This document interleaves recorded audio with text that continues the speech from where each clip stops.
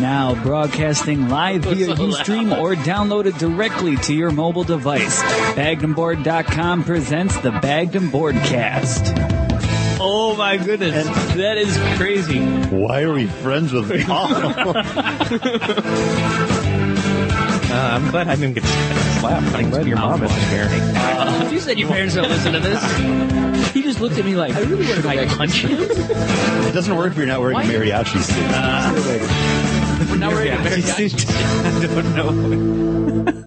Hello, everybody. Welcome to the Bagged and Boardcast, episode number 117. I'm Chris. I'm John. And I am Paul.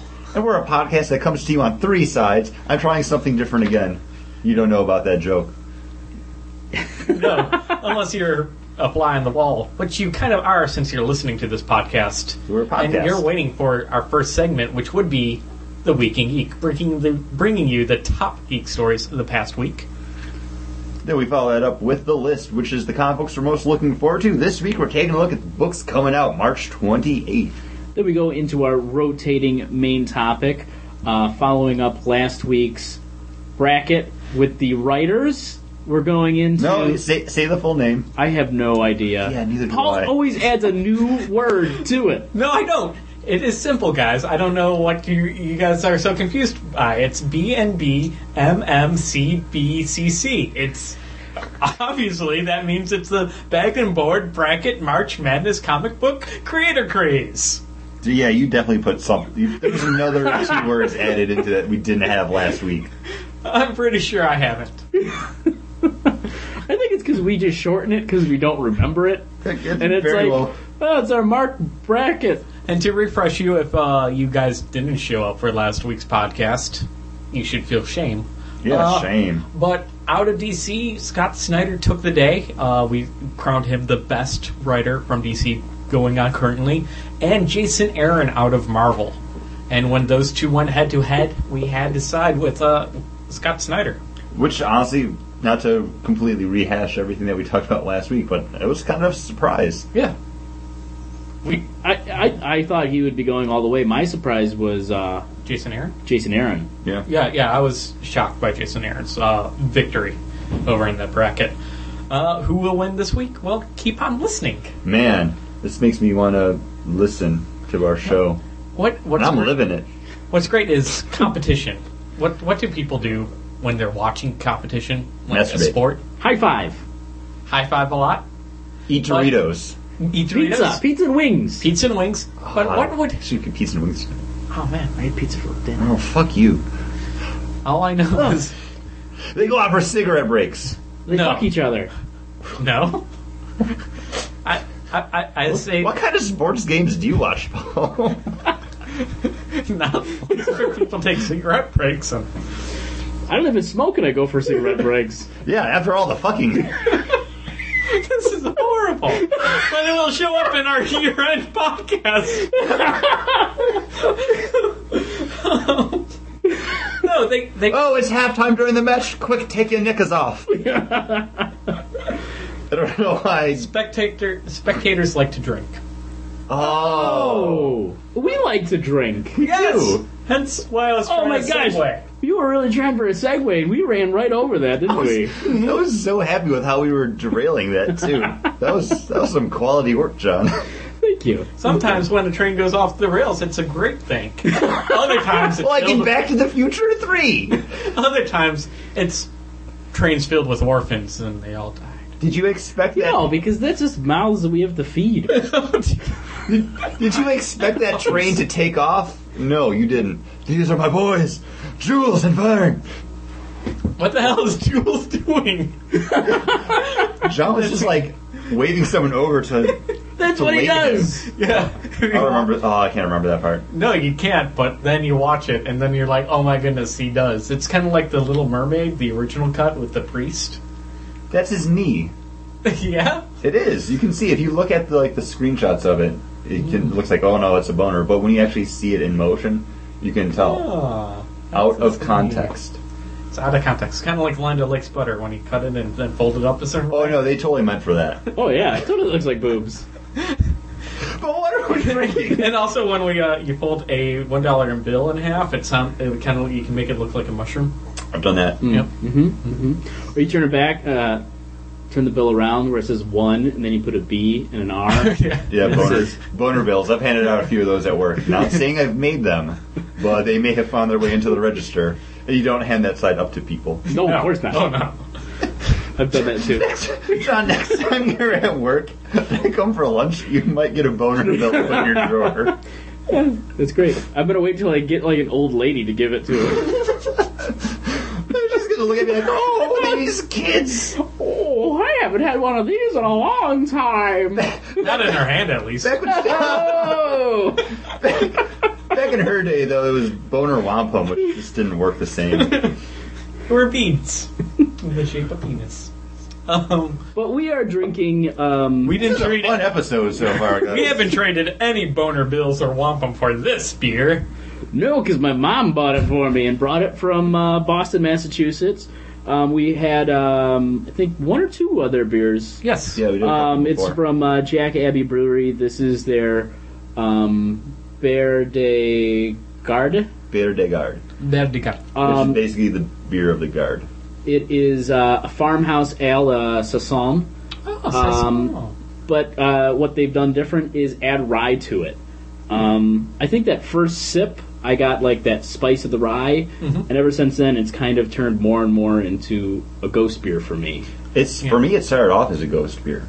But, like, I have a lingering like rye hoppiness, but right from the get go, like that first sip, I was like, "There's really nothing to this," and you still get that flavor, but it's not as strong Pronounced. as you'd want from a rye. Yeah, it's a very light rye. It's a very drinkable rye. But when you said it was a Saison, it doesn't feel that way. It doesn't have that flowery, floral essence, that's real spiciness. All I get is a little bit of rye and then corn. Well, a lot of that is because here in the States, when we make the farmhouse ales, we make them all bottled condition, so you get extra yeast in those. Where this is not bottled condition, Right. It's made to either put in your growler or on your keg. Also, this is a open range farmhouse ale. Oh. I don't know. I'm just making stuff up now. You mean like they just open up the sides of the farmhouse and they let the wild yeast ferment That is the beer? only the lambics. Only Or Lambics. Lindemans, Oh. where they're located, and there's wild yeast in the air. Wild yeast. Yeah, I don't hate it, but I don't love it either. It's a solid beer. It's a 3-star rating. Yeah, I gave it a 3 on Untapped. I gave it a 3 as I'm well on going to go Untapped. and rate it now because I always forget to do such. I always remember, even when I drink shitty beers like last night. I checked into those Labatt Blues. Oh man, If you follow me, you can see that. that Then I is had number 9s because I saw they had that up top. Nice. nice. Man, it's like giving myself a rundown of what has happened to my palate Over the week? over the whole week. Untapped. It's kind of nice. So you like to look back at what's happened over the week? Yes. I wish we did a segment like that. Man, maybe we Podcast. should start doing one. Yeah. Right now.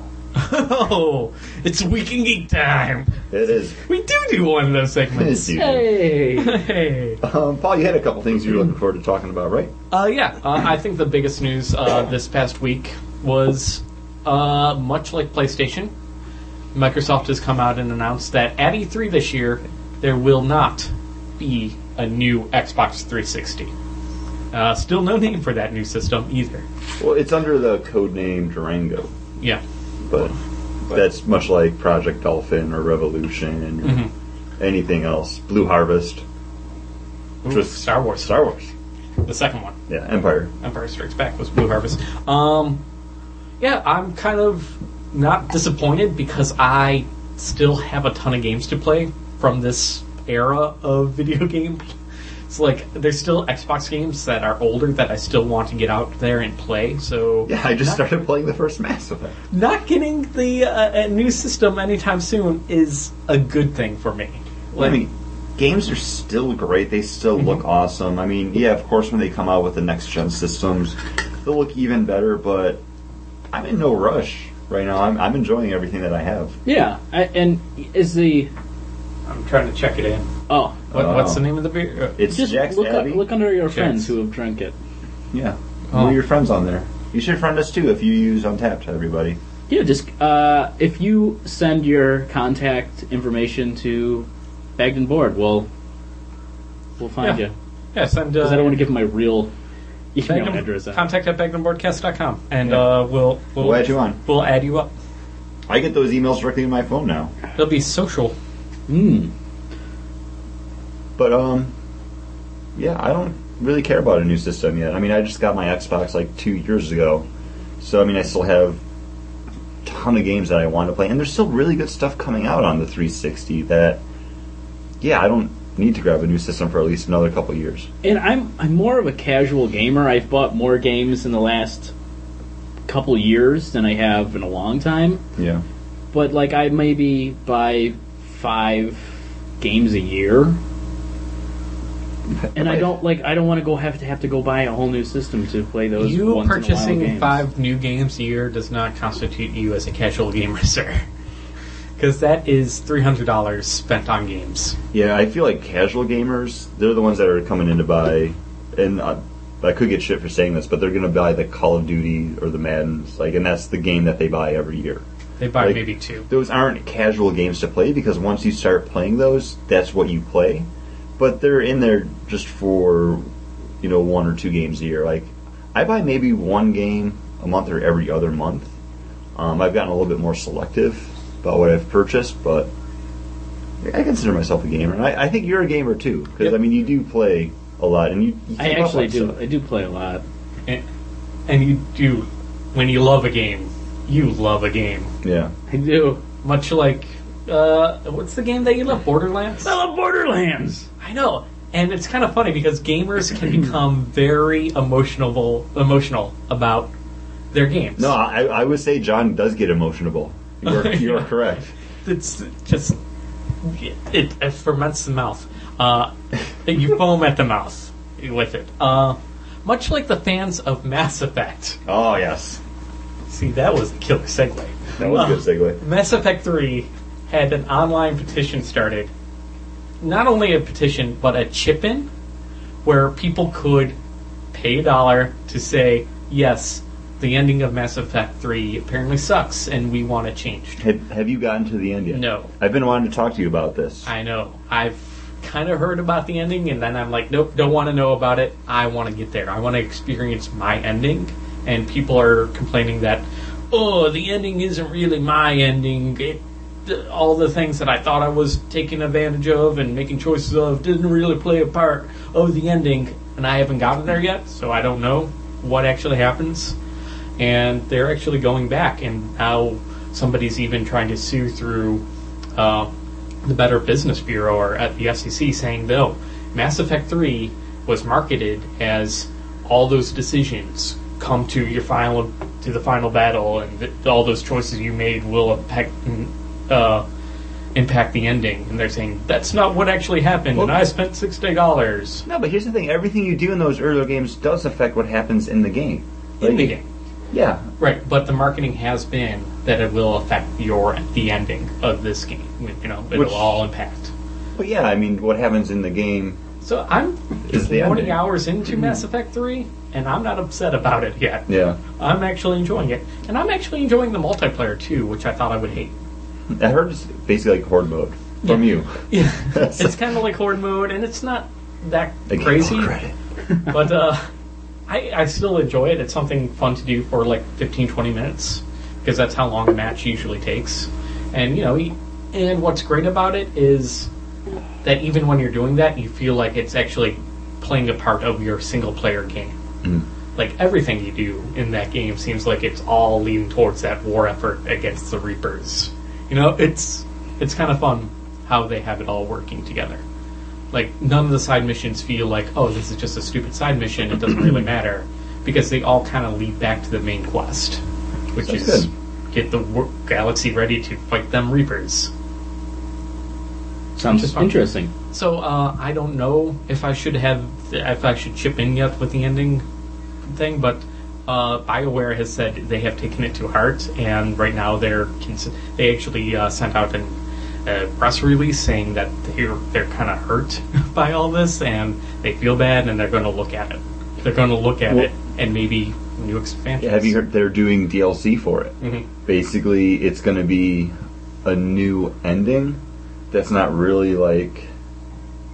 It takes what happened into Heart, but it's like another side almost. Mm-hmm. Which, this brings up an interesting point, because I actually really wanted to talk about this. Would you pay to download a different ending for a game that you've played? People have done it before for the one Tomb Raider game. Really? There, I think, was it Underworld, where I haven't played a Tomb Raider game since where there was an PS1. actual DLC game. The DLC for that game was actually like the continuation of the story and another ending for the game. I'm pretty sure it was Tomb Raider Underworld, so it wouldn't be unprecedented. I'm having a hard time speaking today. It's okay. It's because you need to go to the dentist. It's unfathomable. Yeah, you're unfathomable. Yeah. So, would I...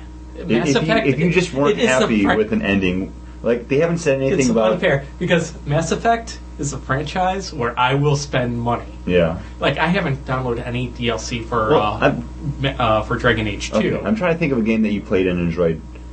Batman. Mm-hmm. Say, for some reason, you hated the ending for it. That damn Oracle ending. Would you pay for a different ending? Well, with that DLC for the Catwoman pack, if you bought it new... Which I never finished.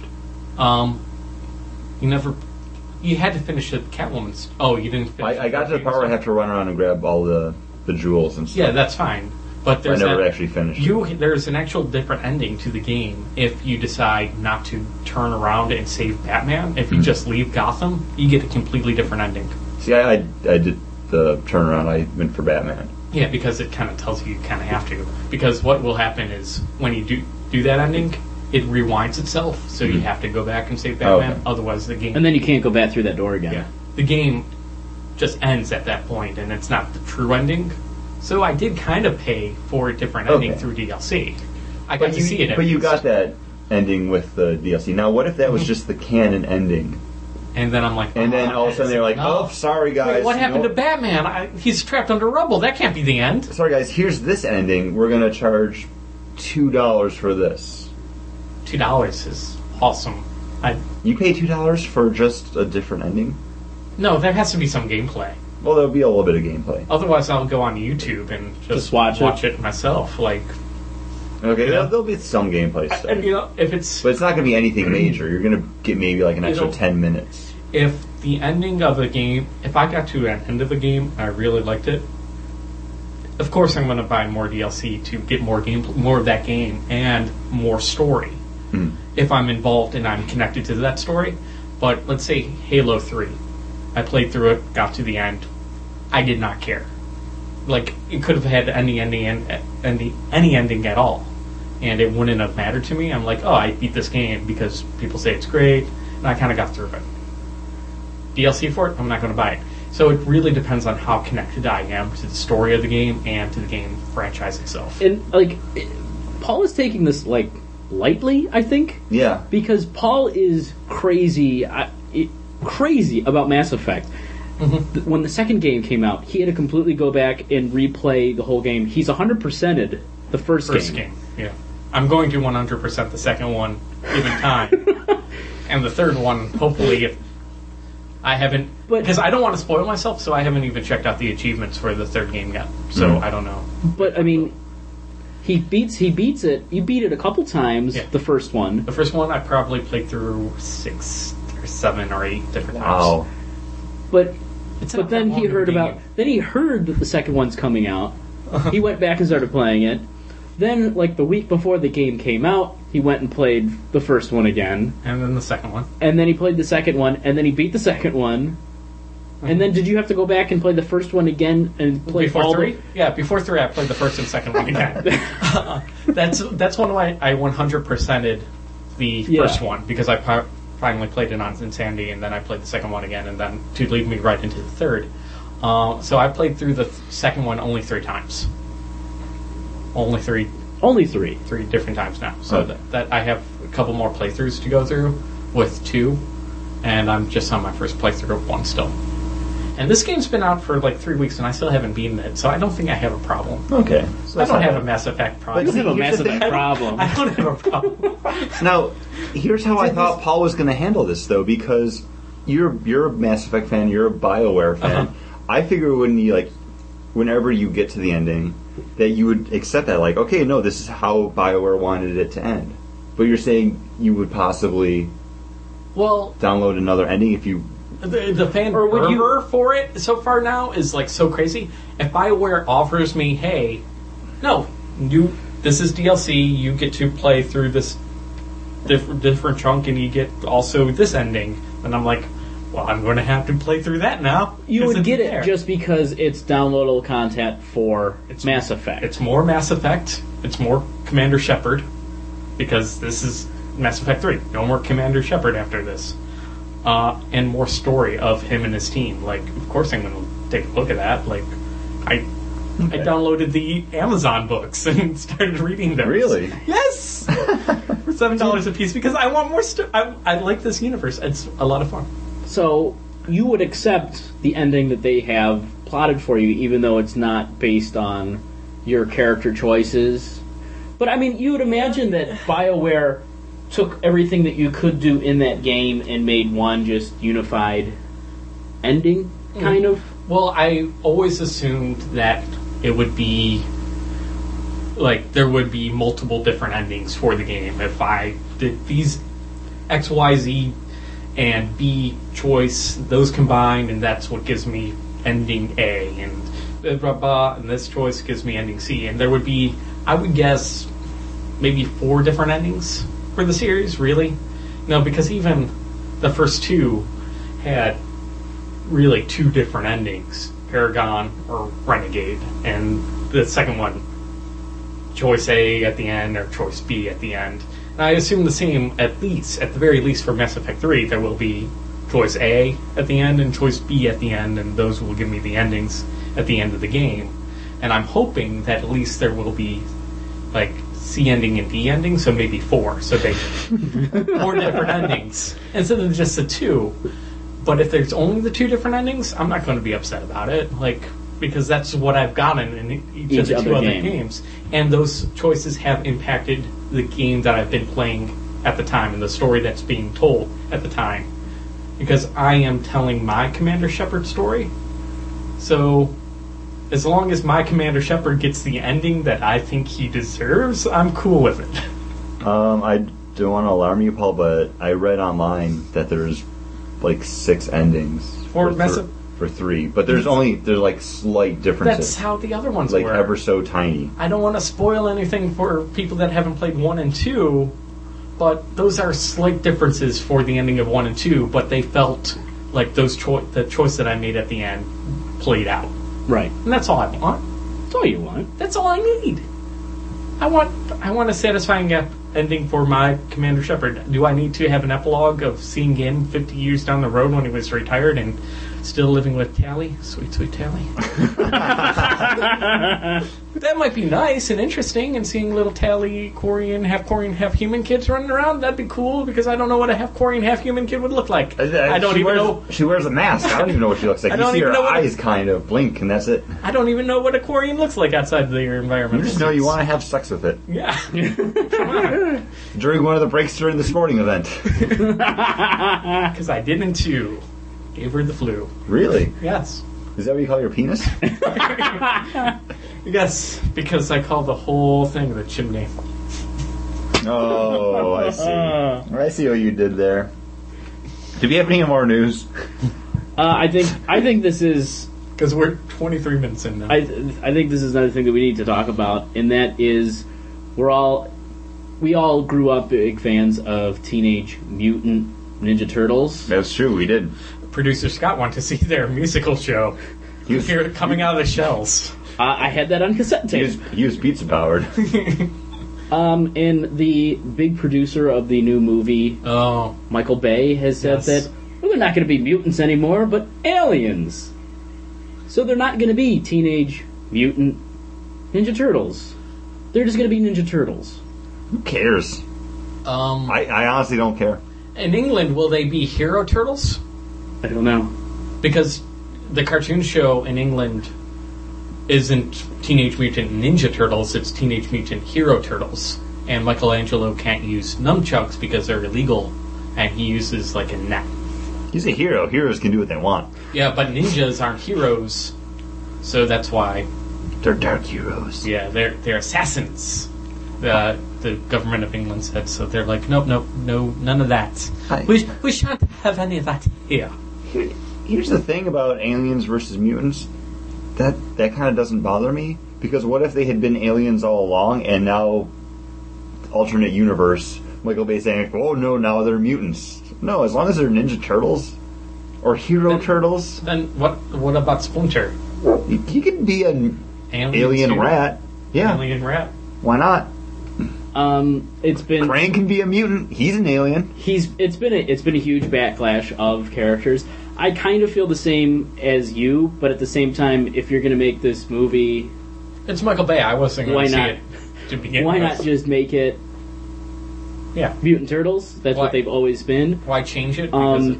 They do have the one creator is working on the script with the director, who's the director of not Clash of the Titans, but the new one, Wrath of the Titans. Who he's a big fan.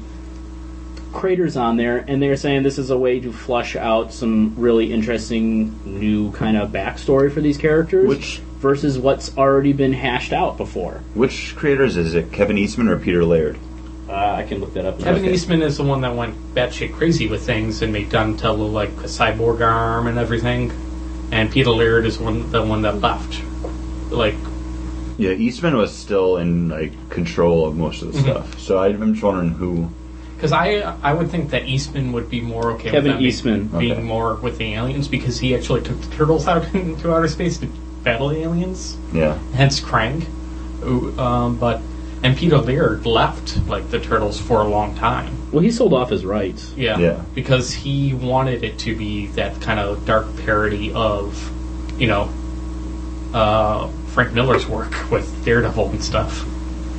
Yeah. And the director Jonathan Liebsman from Wrath of the Titans says it's probably going to be computerized turtles, but they're going to have the same real look that you saw in Rise of Planet of the Apes, which the special effects in that were really great, and it probably is going to be motion capture look. And he's coming off a big computerized movie with Wrath of the Titans, so he knows what he's doing. Fan of the project. And you really just have Bay on there. And what really set the fans off was Bay's stop bitching, just let me do my thing kind of attitude. I don't know, here's the thing. I mean, you're going to put Michael Bay in charge of something because you know what? You might not like his movies, but he makes movies that people see. I mean, those Transformers movies, they're not great. The third one was actually surprisingly enjoyable, but not by any means a good movie. Well, but how much fucking money did that thing make? How much have all three of those movies made? Yeah. You know? Well, his big thing was... he's bankable. I'm just glad Andy Serkis will still have another movie to work on. After The Hobbits? Yeah. Well, I mean, he's, not to completely sidebar, but Andy Serkis, he's doing some of the co-directing stuff in The Hobbit now. Oh, really? Peter Jackson is trusting him with doing second unit. So, I mean, if he doesn't have to do motion capture, he might have a career of his own. In 2 years, we could be talking about the new Andy Serkis movie coming out. Yeah. But this is Michael Bay, who even admitted that he phoned in Transformers 2. He didn't believe in it. He didn't think it was good. But he still promoted it. He still did what he would. But it's when he said fans need to take a breath and a chill.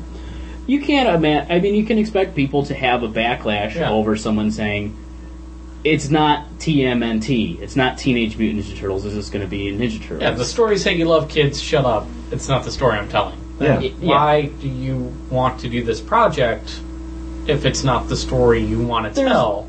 There's a better way to go about it, and saying, hey, I have Kevin Eastman, one of the creators, saying, hey, we're taking a new spin on things. You've seen the old Turtles from the 90s. We're doing a new spin on it. I think people would have taken that better than him just saying that it's going to be aliens, and then take a chill. Yeah. I just imagine when Michael Bay was saying this, he's like, "Boom, take a chill, pow!" Like he puts in his own explosion sound effects. He talks. That's what I would do. That'd be so awesome to see up on stage. He just like the arm effects, like boom, spirit fingers. I don't know, but I say this like, okay, yeah, whatever. But I know if the same thing happened with Harry Potter, like if it was like they're not wizards, they're aliens now. Like Yeah. I probably been like, what the fuck are you talking about? So I can see how people would be upset. Yeah, I mean, the name, it's their name. Yeah. You know, they're the Teenage Mutant Ninja Turtles. It seems like such a weird thing. It seems, why make it that way? But they're saying that they can make something more out of it. You can have more turtles. That was Why? We don't need to feed this to Milo. I'm sorry. We don't need the girl turtle. I mean, that's one of the sides, and they're saying, well, we could have more turtles. You could do different stories and different cities with turtles. Okay. I'm going to be really upset if he runs into the planet, if the turtles actually hang out with the ducks from the planet that Howard the Duck is from. I'm just gonna... This is so horrible, Paul. When you started talking about ducks, I started thinking about the Mighty Ducks cartoon that Disney put out, and I was like, "Oh my god, I would watch that." Because they were like, But they don't play hockey. they were crazy action ducks who shot like hockey pucks. They don't. Like, Now they play baseball. it was fucking sweet. They don't play hockey anymore, though, Chris. Now they play baseball. Take a chill. Deal with it. Boom, boom. Oh man. But I mean, we're fans. We went to see the animated movie they put out Yeah. a couple years ago. You know, Scrooge McDuck no longer hoards money. He hoards chocolates. Oh man, I would Deal with it. totally hoard chocolate. but I think it's something that it could have been delivered better. And it's Michael Bay, and you're kind of like, it's Transformers, but it's not. The second one really blew. The only reason I watched the third one is because I got it for free to watch. Yeah. I haven't seen 2 or 3. You don't need to see 2. Because 1 hurt my head. They're from space, which is cold. Why does the cold affect them on Earth? Maybe their planet's hot. Hey, have you ever tried starting your car when it's really cold out? They can fly through space. At the end of the first movie, They're in ships. flies through space. He does fly out in space. does fly You're in right. space. It's But he's got cold out there. he's got ship. He's like a spaceship too. Components on the outside. What, all the other Transformers aren't spaceship things on the outside while they crash into All of Earth? them. No, because they scan the truck, and then that's when he becomes the truck. It doesn't Bumblebee matter. scans the thing, and that's when he becomes the matter. truck. No, it doesn't. But Michael Bay, this is what you do to me. Give me brain bullets. Paul's getting heated. Like his brain bullets too are like buckshot. They came out like They spread. Oh, could you please go into the list? Batman Live? Okay. No, that's something I'd see. Batman Live is something I would see. After seeing that trailer and kind of like behind the scenes thing, I didn't know it was written by Alan Heinberg. Why did we start talking about this earlier? I don't remember what kind of. It's on the DC subject. website. Okay. And it's Weekend Geek because it's finally coming to the U.S. The tour date's already announced for the United States this week. This is something I would see. We just 23 skidooed like what are tickets? Good seats are $100. That's like first row floor seats, like Which- next to the stage. Okay, that's understandable. I mean, John, you put it best when it's like Cirque du Soleil. Cirque du Soleil Meets Batman. Batman. Yeah. I would see it. Plus talking and story. and music. I'm Yeah, sucker a little for bit of musicals. music. Visually, it looks just awesome. Characters look great in it. The costumes look good. I would see this if it came to Toronto. Yeah. I would say like, guys, road trip. Let's go for a day. Exactly. That's a show right there. Totally a road trip that I would do because, man, the people that I hired to be Catwoman and Poison Ivy, awesome. They look hot. I generally like the costumes look good for something that you figure, okay, it's a live show. They're doing these shows like once or twice a day for like a week in every town. It is not the Six Flags Batman show. Yeah. It looks good. I saw the Six Flags thing. I honestly never went to. We used to have a Six Flags. Well, it was Darien Lake, Buffalo. and then it became. It was Darien Lake. It was Six Flags. Darien Lake, and then it just became Darien Lake again. Because Six Flags they went sold bankrupt. it. Yeah. But I never went there in the time that it was a Six Flags, and they had the rights to like the DC and. So you never rode the Man of Steel? No, I've been on the Ride of Steel after Superman left the building or the park, I should say. So I never got to see any of that stuff. It was okay. It was just a lot of pyrotechnics. It was a step up above your local theme park that does like the sheriff shootouts. Oh yeah. No, it was kind of Fantasy Island. That. Yeah. Yeah, I've never been there, and I'm okay with not getting gonorrhea. I'm not news. I'm not saying just because we're in the Week in Geek doesn't mean there's a gonorrhea outbreak. I don't know. It seems really shady. I don't know, like Martin's Fantasy Island. Yeah, This is Martin. Why does he have a Fantasy Island? For those of you not in the know, which is basically everyone that doesn't live in Buffalo, a few miles away from here, there's like a family like fun park called Martin's Fantasy Island.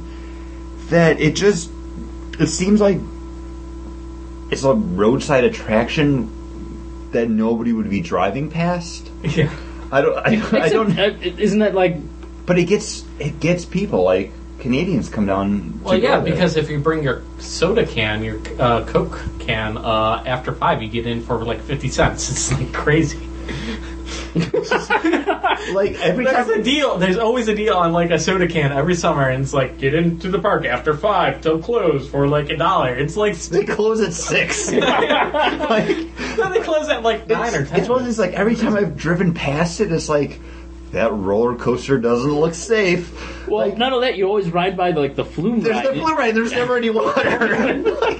like how does this work? It's basically like they put you in like and you go down in like a burlap sack. I don't know. I don't know what it is. Wait. Okay. This summer, can we go there? if you want. This could be a fun episode. I'm just saying. Now that I'm thinking about it. As long as we get the Coke can. As soon as we get the Coke cans, right? I can do it. Because I don't want to pay full price to get into that place, alright? I've been there and it's kind of a shithole and I don't want to pay full price. How much did you spend to get in there? I brought soda cans. Okay, because I was going to say, it can't be more than like $10. Like, no, it's not that expensive at all, so... And if we need a place to park... My girlfriend's store is right by there. Oh, really? Yes. Grand Island? Wow. Wow. Imagine she's going to be kicking a lot of kids out of her store. Because she already has. Cool. Just saying. She's kicking them out just a normal. Wait till summer. Zynga about to draw something for $200 million. Yeah, I like draw something. I don't care about Zynga. You hate Zynga. They're fucking lame. Farmville, Cityville, Frontierville. They bought Words with Friends. I fell out of Words with Friends like 2 weeks after I downloaded it. Draw something. Are you going to fall out of that now since Zynga bought it? I don't play it as much as I did like the first week that I had it, but I never have a free moment that I'm not doing anything else. I'll play a few of my games. I have like 25 games going right now. See, that's why I don't like doing those things. And as soon as I hit 12 games on Words with Friends, I'm like, nope, too much. Gotta stop. No, draw something's fun for now. I know I'll get over it eventually, but it's cool. I like playing it. It's fun, but man, Zynga's just all over that social gaming stuff. It's true. John, anything else for Weekend Geek? That was all I had. Oh man, all this Weekend and Geeking. I need a break. I need another beer before we get into the main topic. I'm really excited. That's right, Paul. We got a great beer for you. We're drinking something that our comic book dealer turned us all on to, and that is Red Oak Amber Lager. Fresh and pure, right under the name. And it is exactly that. What? You guys haven't had this without me? We did. We did. Oh. Sorry. So this you had it without us, though. Yeah, the comic book suppliers. got Don's Atomic Comics in Depew, New York. Go there, shop there. That's where we Love go. it. We love it. Yeah, Been he going had there this for in over the store. 10 years. I had the smallest sip of this, and it was such a glorious gift. It was so good. And let's see if it lives up to the memory. Oh, Paul, it most certainly will. This beer is absolutely fantastic. I mean, right on it, it says fresh, pure. And it is. Remember how I would say, like, it tastes like honey?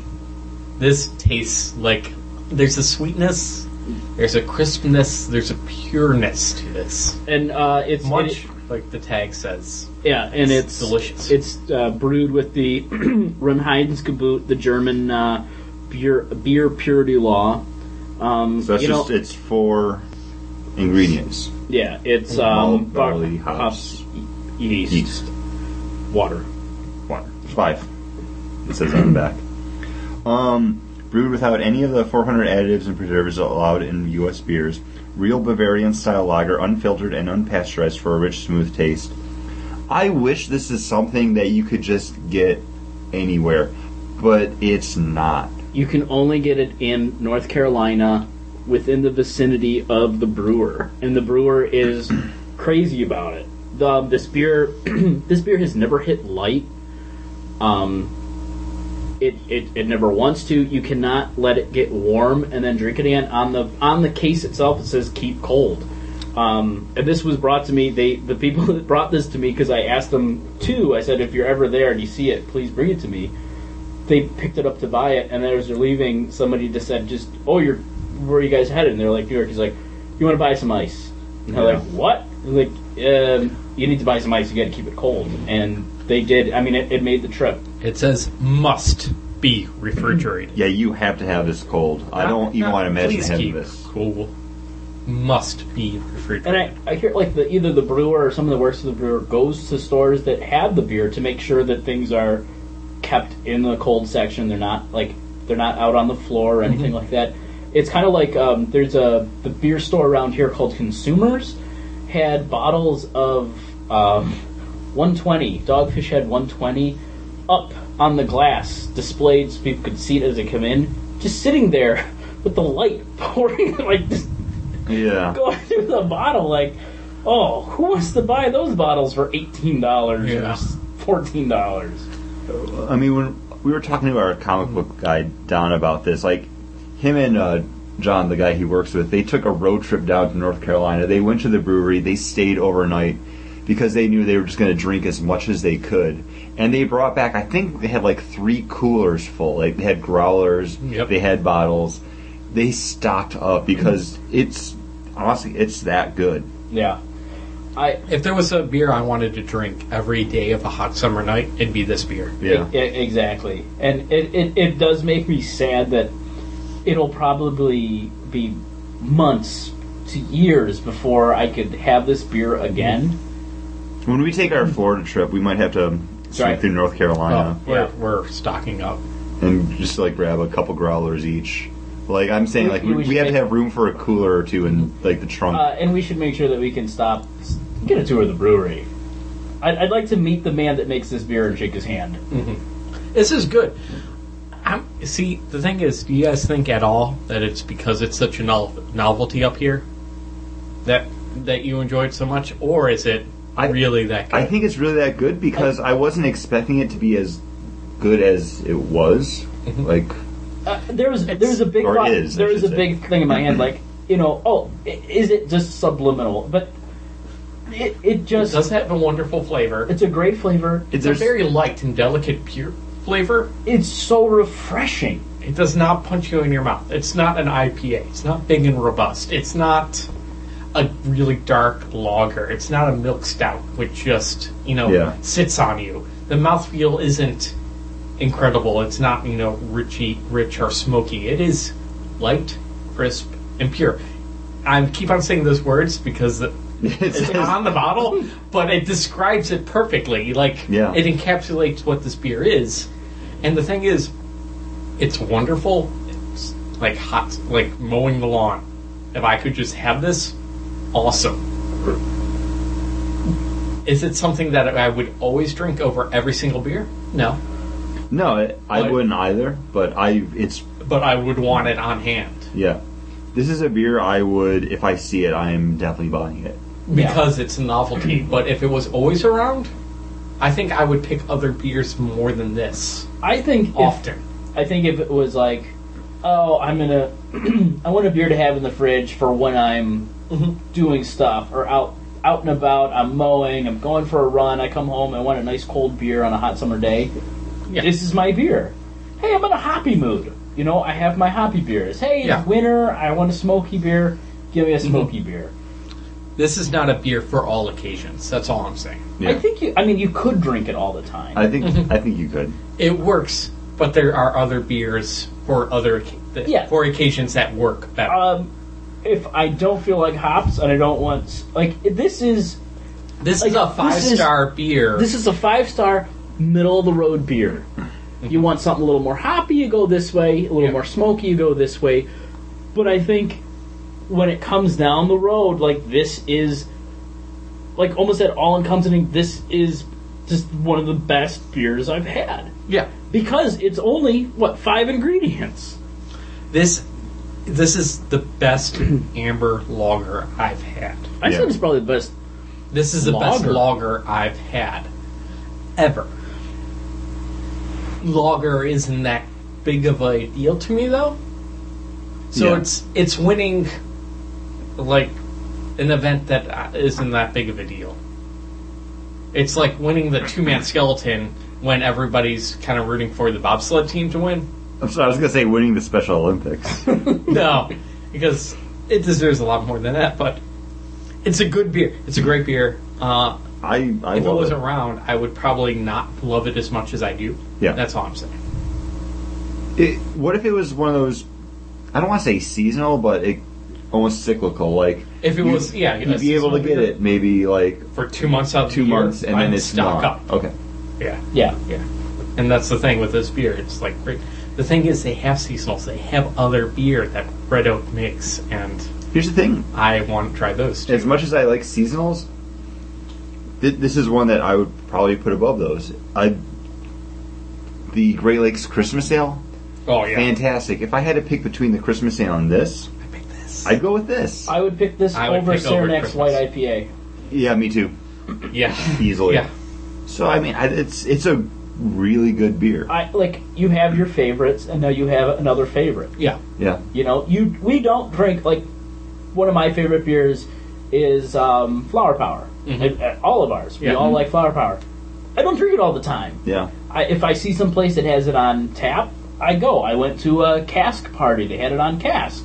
I went. I only had one. I had 4 other beers that night as well. You know, Red Oak is up there as my favorite. I don't have to drink it all the time, but I could. Yeah, I could. I'm trying to think like my ranking where it would fall in there without actually ranking it. It's really good. I don't know if I could place it over any of my favorites like Flower Power, like the Toasted Lager, the Breckenridge Small Batch. I mean, those are really great beers. I can't put this over those, but I think it would easily be within the top 10, probably within the 10 to 5 range, not in the 5 or above, because it's really good, but I haven't had it enough to say, like, oh man, this beer, Yeah. it's great. Yeah, this Yeah, is definitely a top 10 beer. Top I 10 don't know beer. if it breaks top 5.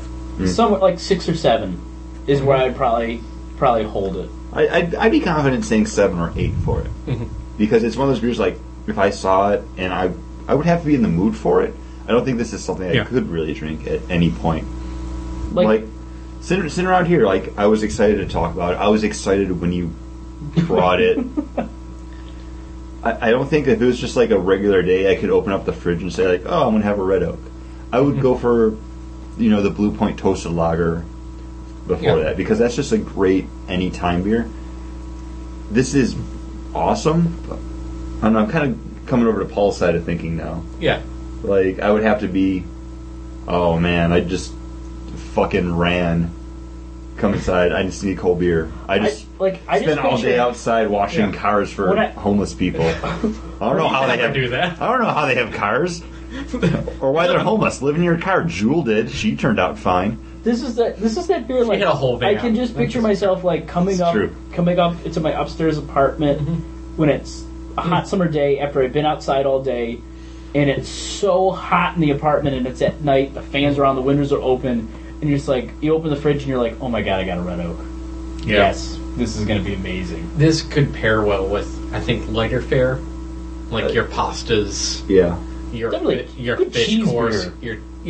Good to drink with. Exactly, John. But I don't think this holds up to steak.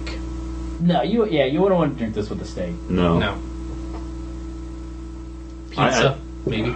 Yeah, I'd say a pizza.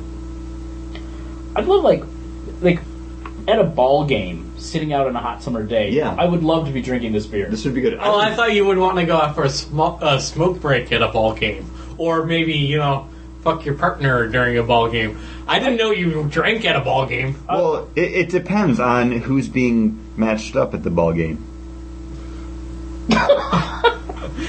Are we segueing? I was trying to segue. Yeah, but we're going into the list. Oh, fuck. We haven't done the list yet. No. I was going to save this for the main topic, but Paul threw it out there and was like, I'll definitely drink a Red Oak.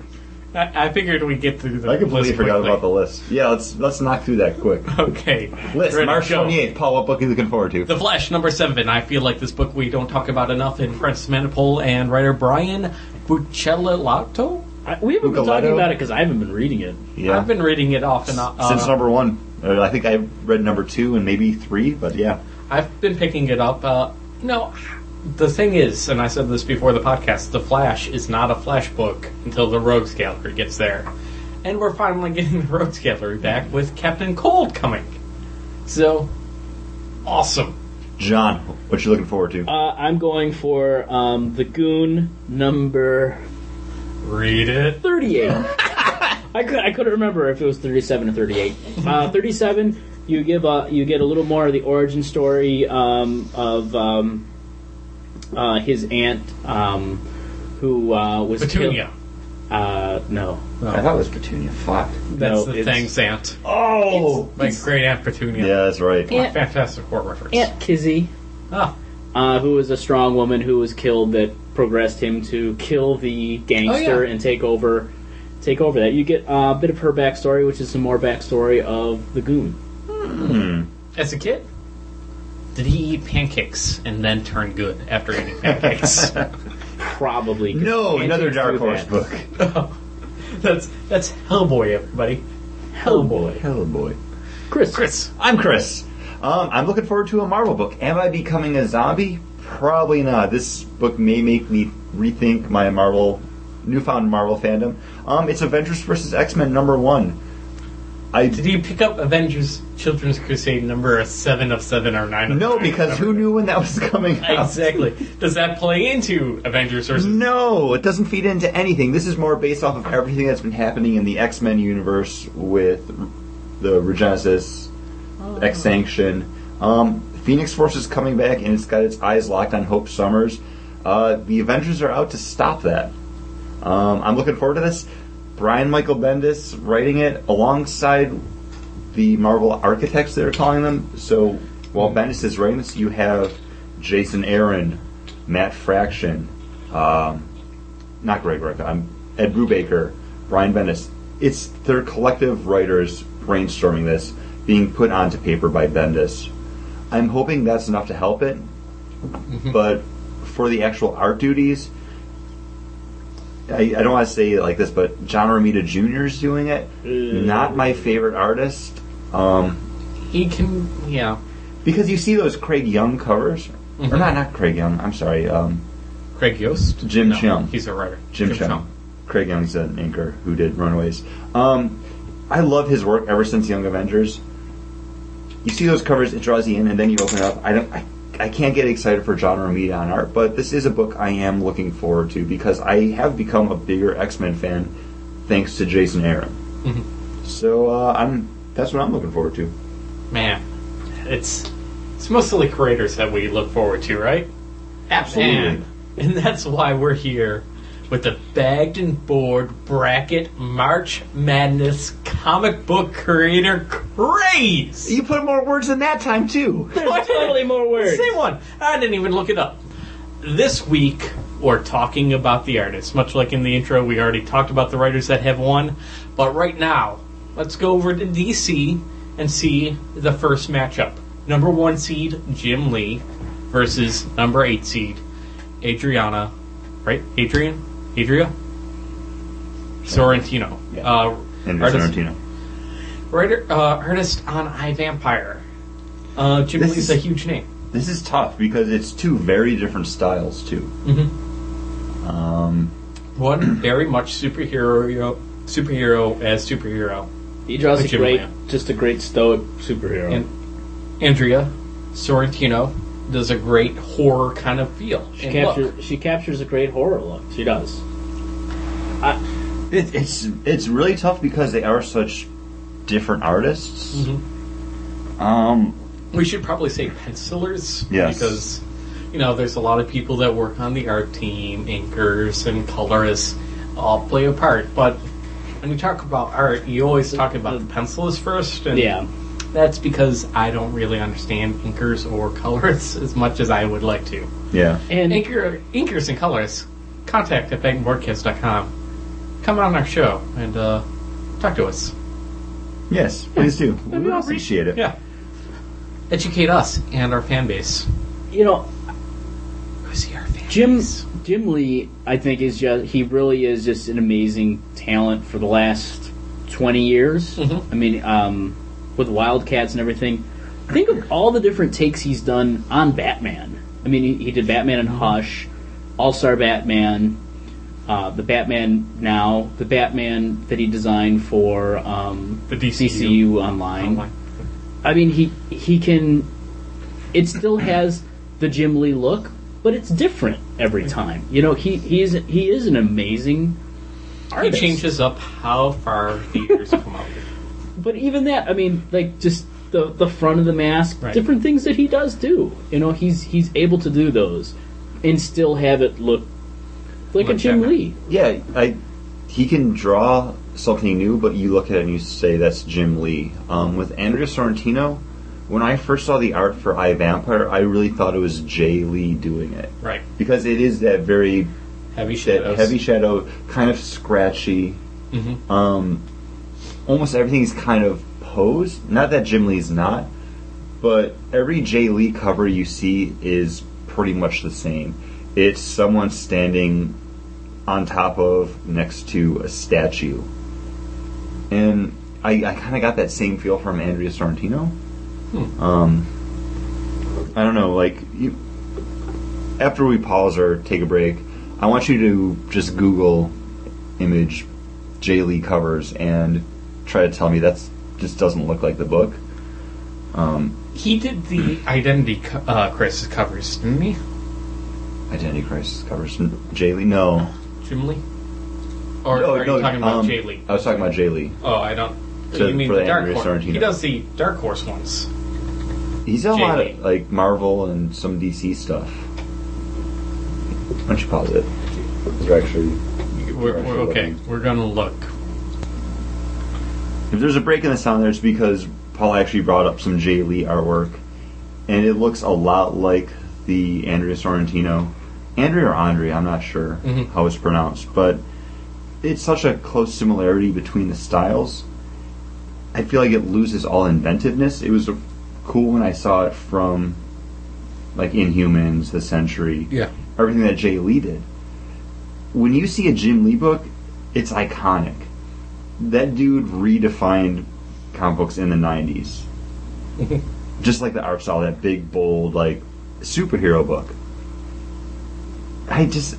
When you see his stuff still, it still stands out. And whenever I see the iVampire book, I just think oh man, this looks like Jay Lee. It almost distracts me. Yeah. Andrea Sorrentino. No, you made it. You got into the bracket. I really love your work on... Paul loves iVampire. On iVampire. I think it's great. I think next year, hopefully you'll have another book that's going on other than just iVampire. Maybe we'll see some more. And maybe you'll beat Jim Lee next year. Or hopefully you won't even be bracketed against Jim Lee. But there's no one way I can move you on other than over Jim Lee.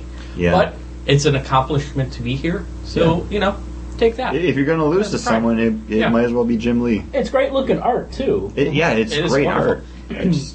I had to put her on this list, and unfortunately, she kind of fell as the eighth seed. And what Chris had mentioned, I don't know if he mentioned on the podcast, but it's like them by a statue, and that's it. It's a stoic picture, and then a colorful black background behind it. Most likely like a red or a orange or something like that. Yeah, and it's got a great look. It's a great image. It's very sparse. Yeah. Like, there's nothing that really jumps out about the art. Yeah. And I mean, that's your style. Maybe you got to find some way around that or do something different with it. But how can you not give it to Jim Lee? Because some of his Justice League books lip brushed. I don't know. He doesn't do a monthly book. He's not a monthly guy. Like, I'm shocked that Justice League has kept up as it has. I mean, It's a 6-week book.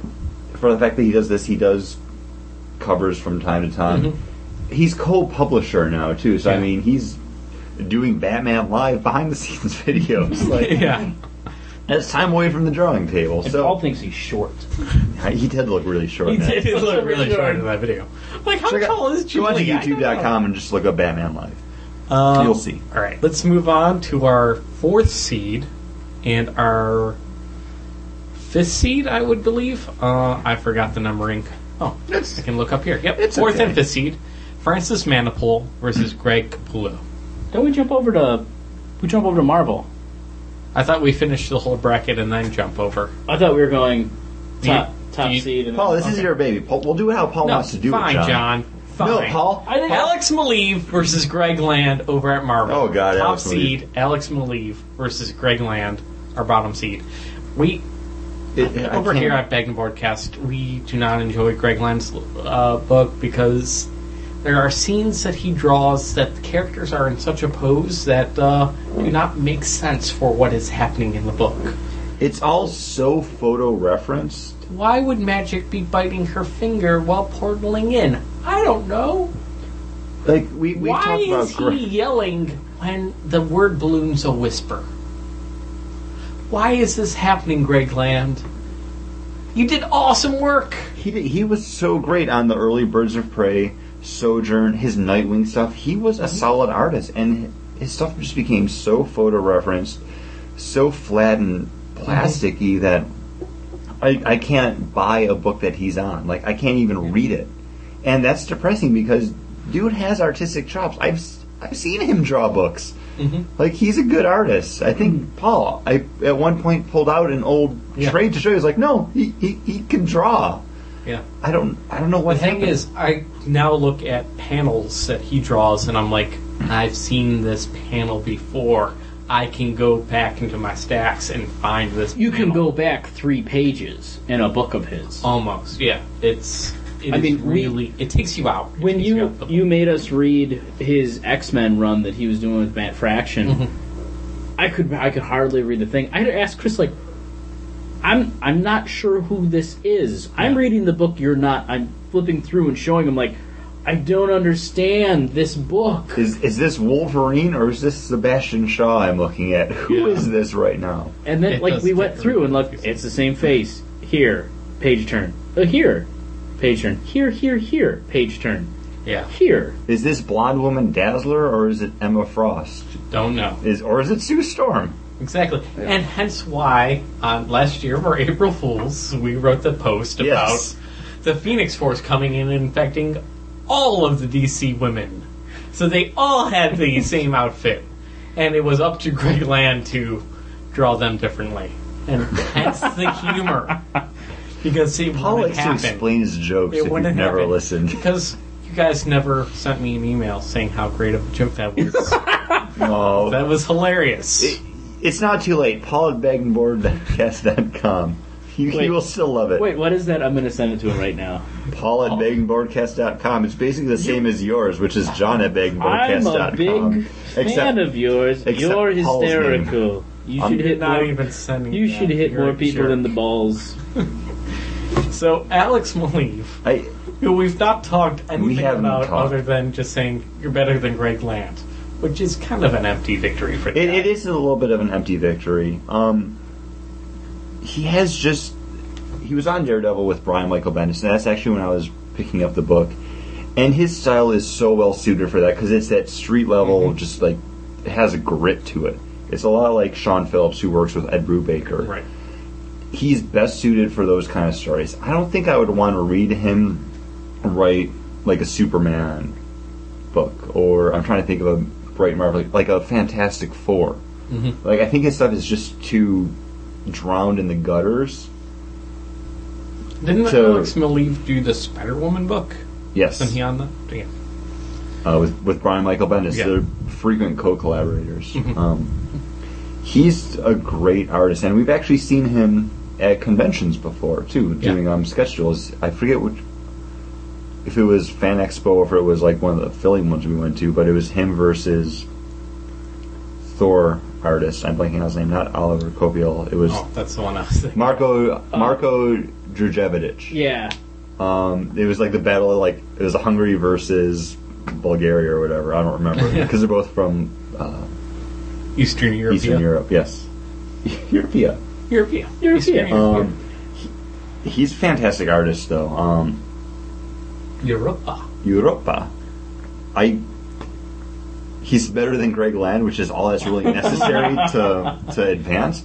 But in his own right, just I can see something by him and know it's his. Yeah. Compared to Sean Phillips, who has a very similar style, but it's different enough as compared to the Jay Lee, Andrea Sorrentino thing, where it's like it's so similar. It's like I thought this was him. John, anything? I can't go with Greg Land at all.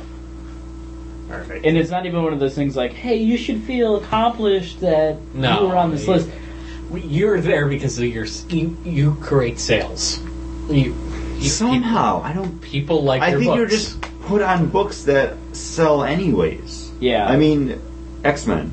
Like, okay, that book's going to sell no matter who's drawing it. I could draw it, and that would still be one of the top Marvel books. That was an easy win for Alex Maleev. Yeah. Not so easy. He's coming up. Francis Manapul versus Greg Capullo. If that's okay with John, if we can do this battle now. This is a very tough one. Okay. This is. I'm sorry. We got to think about this. I do have to pee. Oh man, this is a tough one. I feel like when we did the writers, it took us a while to get to that point where it's like, Francis Manapul, not my favorite artist, but Let me just remind you the writers 4 and 5. Yes. Paul Cornell versus Jeff Lemire, and Jonathan Hickman versus Rick Remender.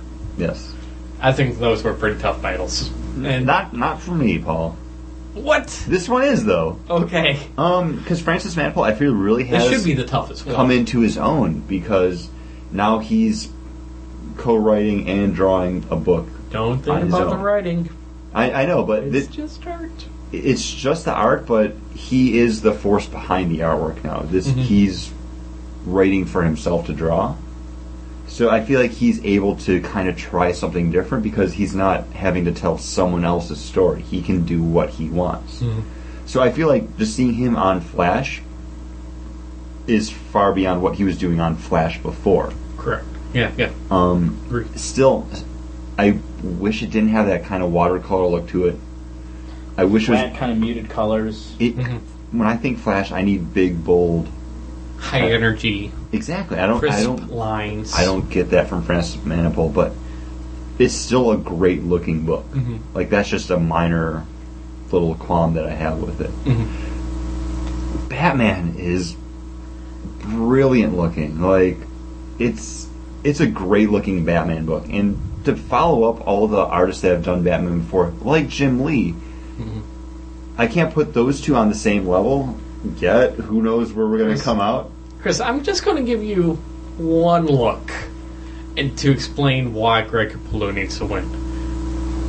Yeah. It's the Batman in the cowl that's beaten up, and the cowl, the one eyepiece is missing, and you just got one Batman Bruce Wayne crazy eye going on, and the tattered cape on the background, and the cape has its own, like the Batman outfit has its own personality. Yeah. And everything that you said, which was wrong with Francis Manapul, with the watered out colors and everything not feeling quite right for the book, I agree with. He does do some amazing panels and panel work for layouts. The Wanted. Yeah, the layouts are great. With the lightning bolt and everything. I not to cut you off, Paul, I'm sorry, but I like being able to look at a page and say, wow, this page looks good. And not just because of the art, but just how things are laid out. And you get that from J.H. Williams III as well. I think he's better at it. I think he is. I don't think Francis Manapul is at that level yet, but I think he's definitely on his way there. Yeah. I think in a year or two, it could be like, oh man, it's J.H. Williams versus Francis Manapul. This is tough. Because he is really coming into his own, but continue. I just the setting and the mood, just Greg Capullo's art fits that book so completely, and we've gotten panels where we're like, oh, this is like Jim Miller Batman again, or this is the animated series Batman again, and he's just drawing upon those things to get the new readers into it, and just the whole setting of the Court of Owl things has been so creepy, and he's nailed that. And another big thing is he's changed his art look a lot. Yeah. To fit that book. If you look at some of his stuff beforehand, he's done a lot of Spawn. He's done a lot of other stuff where it's the ripped muscles and just over exaggerated, and kind of how Jay Lee has just that darker color or another color kind of background. And in this book, he's really changed his look. John, I just want to make sure that you're not confused. Jay Lee is not on this bracket. I know, but we talked. There was about a break, and there was a huge discussion about Jay Lee, as in to talk about Andrea Sorrentino. But I think Jay Lee is a little better than Andrea Sorrentino, right? And that style fit a lot of what Greg Capullo's art looked like before. And he's changed his tone, but he still captures some of those great sequences with the Batman, just with the cowl itself, how he can capture it. Fits that book perfectly. I think he does a great job. That whole, just like those white pages, simple black lines, and then Batman in it. You know, it just is awesome. It doesn't work. The people with the owl mask on their face, so creepy. Yeah. I want one of those owl masks for Halloween. If you look at those pages to things he's done before, you wouldn't even know it's the same artist, really. In some of those shots.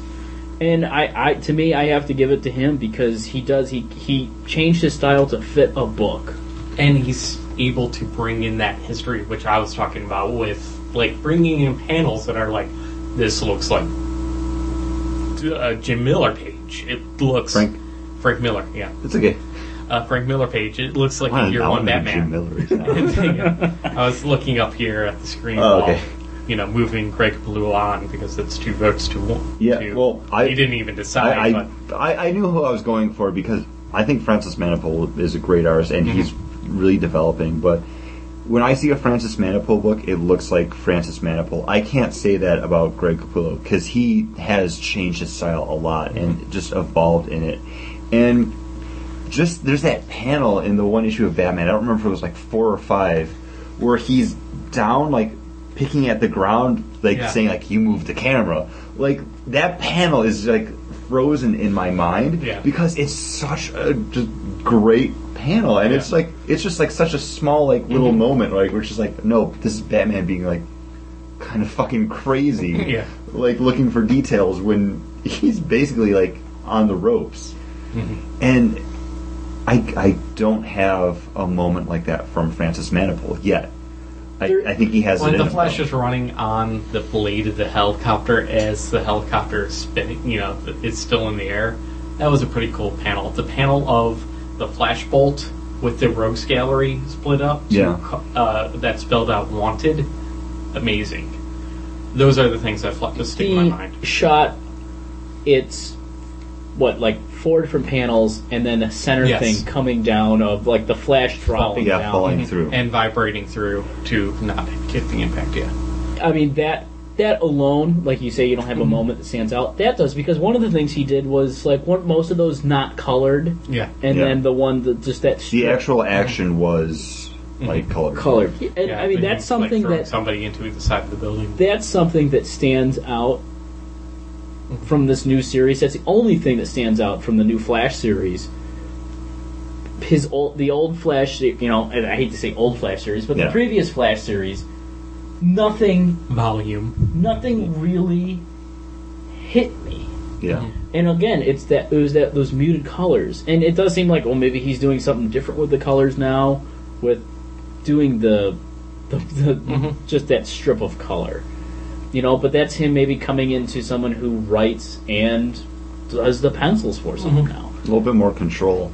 Yeah, And those both are awesome moments, like the Wanted, him like falling through the sewers, and it hasn't stuck with me though, because that Batman just like laying on the Yeah. ground like And- "Arr." and I remember when we did we all read those first issues, and I remember like Paul mentioned just like this is such a great picture of it was just Batman on top of like a building top, and you kind of just see just his cowl and stuff, and Paul's like, that's Batman right there. Yep. He nailed it. He got Yeah. it. And he did. And I've been kind of trying to look at artists right before we talk about him, and I was looking at all his other stuff, and then I saw because I knew he was on the Spawn. Batman and stuff, Oh. and I'm like, this doesn't look anything like what he's been doing in Batman. Yeah.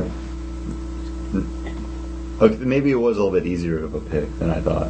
Yeah. But just like going into, because I think Francis Manapul's very inventive. I see him going very far in the industry. I think if it was another matchup, he move Yeah. on. And If he was against Greg Land, boom! Yeah. it's not just because Batman's kind of our pet book right now, because Batman is a great book, but if that was something else that he was drawing almost in that style, or to like fit the story, I think it would work well enough on its own. Well, let's see if this one's closer.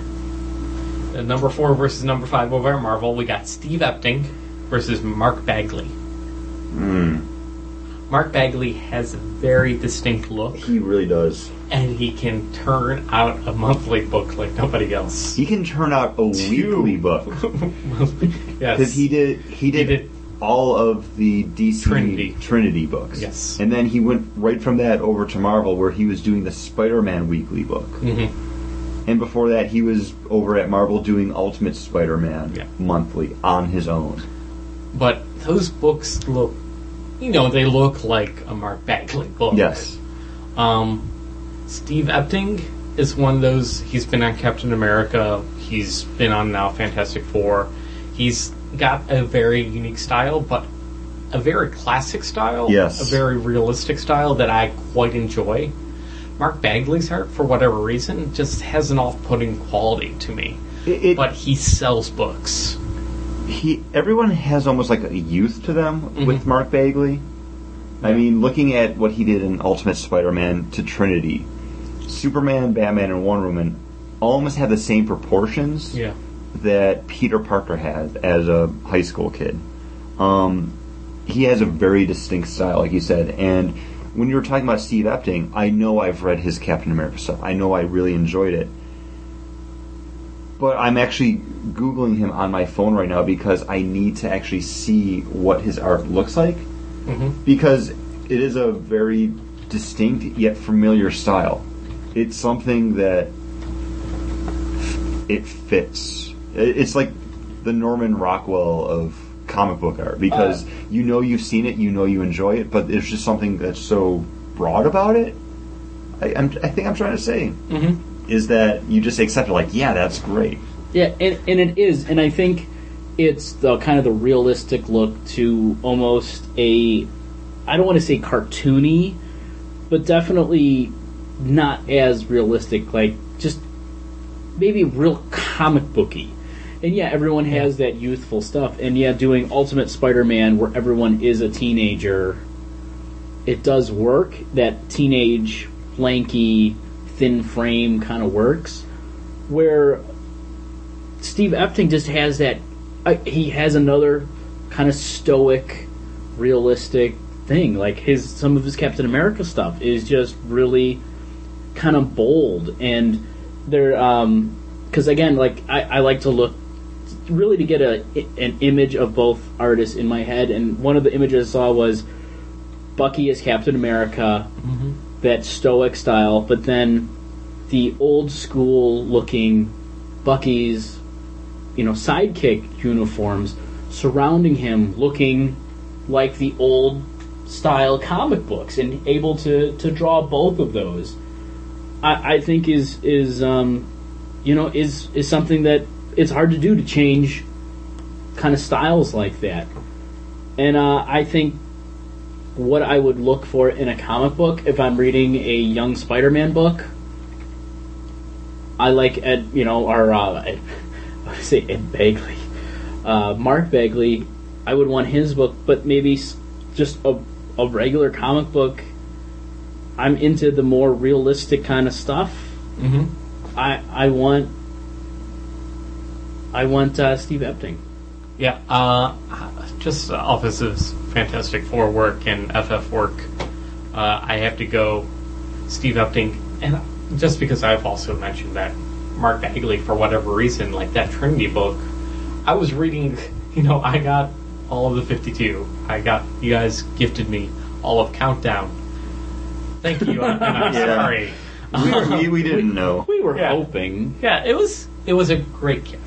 It was a thoughtful gift. It was a lovely gift, and I think you guys it was good. We bought Paul a year's worth of comic books. Exactly. There's no greater gifts than a year's worth of comics. Not all of them were good. If only we did it with Trinity. Trinity was just the book that I'm like, maybe it was a little bit to go Countdown fatigue. Or it was just because Mark Bagley's art I just couldn't get into. It doesn't connect with me, so I have to move Steve Epting on.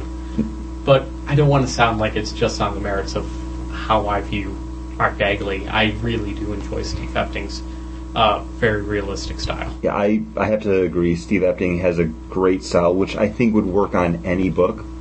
Mark Bagley has a good style, which I think doesn't always fit everything, and I appreciate the fact that he can bust out a book and keep on a schedule and hit his deadlines and still deliver consistent art. Yeah, if I was an editor trying to figure out who I wanted on a book, I want Steve Epting more so than Mark Bagley, but if there was a time crunch issue, I would need Mark Bagley on the book. J.H. Williams III. Oh, fuck yeah. Who is the second seed over at DC.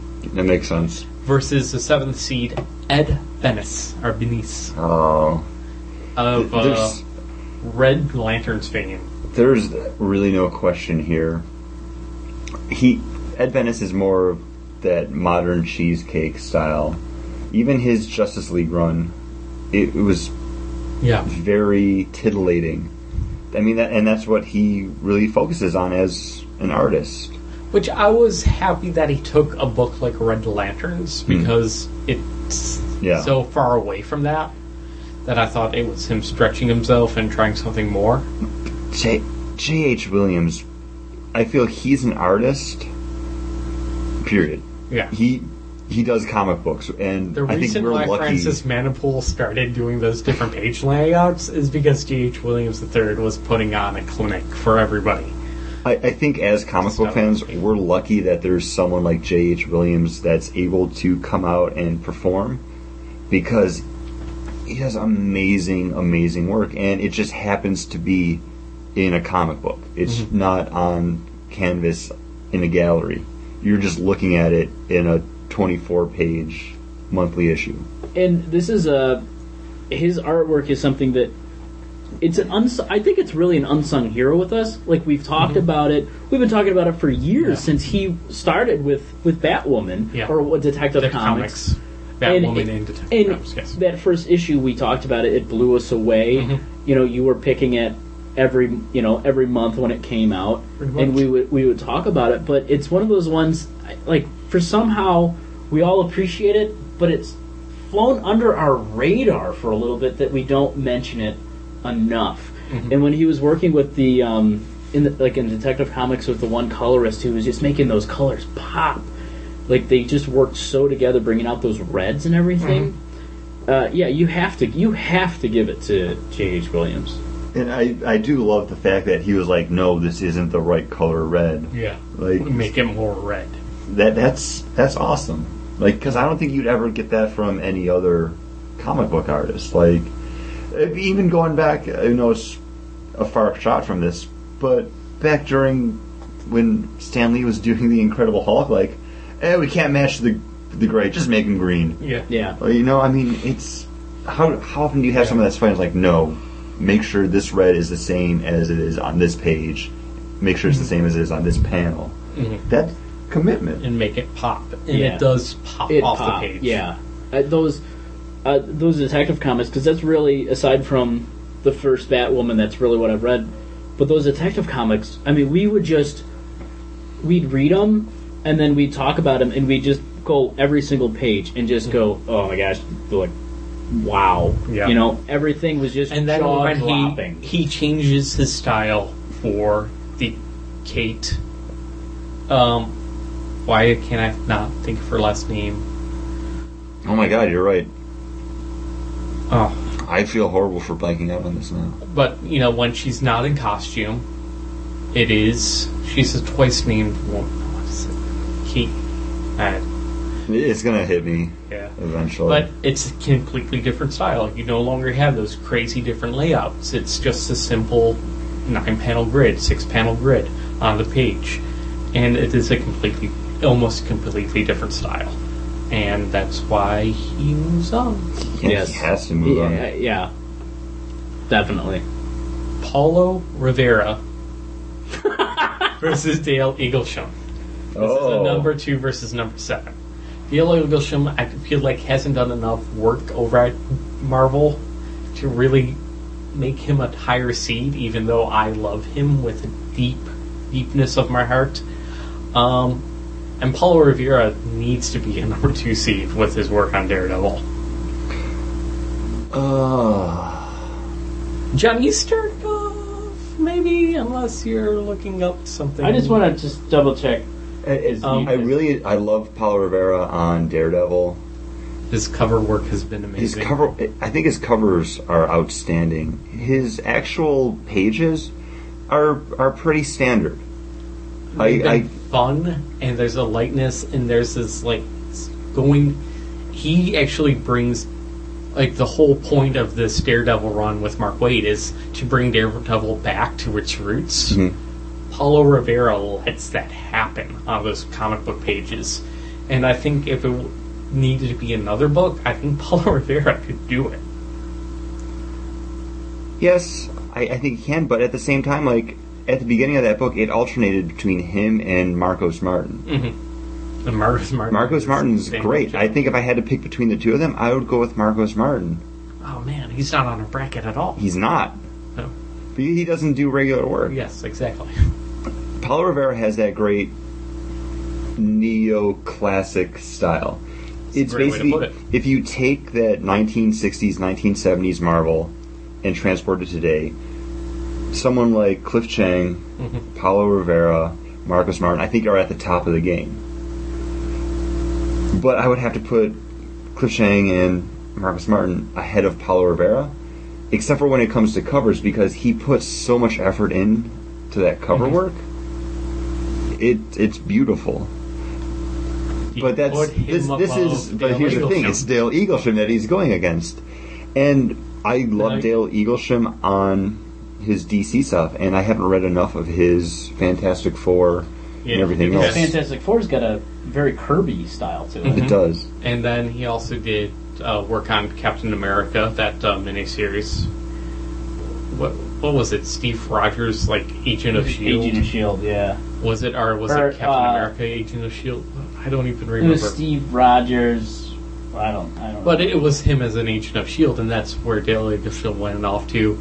And I didn't really enjoy that book, not so much because of the art, just because I didn't enjoy the book itself. Yeah. I think Dale Eaglesham is a great adaptive artist. He can do what you need him to do. But you can in that draw respect, a scene of a lot of different characters and make them all look different. yeah, Especially with his Reed Richards. Mhm. All the different... yeah, he had Council all of the- Reeds. yeah.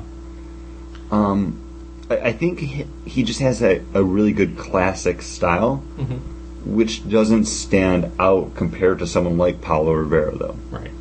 I think if you combine the two of them together, which one's going to be a lot more striking? Easily Paulo Rivera. And Paulo Rivera is someone I follow him on Twitter. Like, I follow his different blogs that he puts up too. He's constantly changing the way he's doing art. Like, how he's doing art now is different from a few months ago when he was drawing. He's using different mediums. He's creating a new, like, doing like a paint shop thing. He's importing images to change. There's in the Spider-Man crossover that he's working on. He did almost like a retelling of an image of Spider-Man coming in with two guys hanging from a light post done up in webs at another guy in a gun. And he was able to do it, but it's totally his own spin. It's not the same kind of picture. I do love Paulo Rivera. I really do. His art just really hits me, and it's something that I really, really, really like. Mm-hmm. Steve Epting does too. When you showed me... We're not talking about Steve Epting right now, though. Dale Eaglesham. Dale Eaglesham, I'm sorry. Okay. Like, when you showed me his work with Jonathan Hickman on Fantastic Four, it fits. Mm-hmm. The everything, the look, the Kirby style, like, it just... That he was doing for that, it just really works, and he works with an artist like that, or a writer like that, and it is hard. But I do have to go with Paulo Rivera just because I do love him, his cover art, everything about him. It just hits me. It just hits me on that style that I really do love. The way that Paulo Rivera was able to show us warp, and also how Daredevil sees was. Yeah. It finally got who Daredevil was, the perception of Daredevil right on the comic books. And they tried so hard in the Daredevil movie to get that right. And it looks so easy on page. And Paulo Rivera is, that alone artistically deserves to be recognized. And Dale Eaglesham, I loved on the Fantastic Four. I loved his work on Secret Six. But this year, I just feel like Paulo Rivera had a better year than Dale Eaglesham, so that's why I'm giving it to Paulo Rivera. Definitely stand out. Mm-hmm. All right. All right. That moves us on back over to DC. We got Frank Quitely versus Cliff Chiang. And I've been a huge fan of his Wonder Woman work. He's changed it up a little bit, made it a little bit more sketchy. I have to go with Cliff Chiang over Frank Quitely. If this was the bagged and board bracket March Madness comic book creator craze of 2011, no question in my mind would it be Frank Quitely. But this year has turned out very little work for Frank Quitely. I know he was putting on what I like to call a clinic for other artists back with Batman and Robin, but that's so long ago. And Cliff Chiang has stepped it up with Wonder Woman, and he does this great comic book work, just making everybody look different and everything look detailed and fresh. I have to go with Cliff Chiang as well. I just love, like, that the dark, thick lines, like, around the characters, just the panel work, all that stuff. Like, I really like that artwork. Not saying anything as Frank Quitely, blah, blah. But his work, I think the most I liked was All-Star Superman. It fit perfectly. Since then, I don't know. I just see that same kind of style and art, and it doesn't. It did something for me back then, but it's not. It doesn't have the same gravitas as it did before.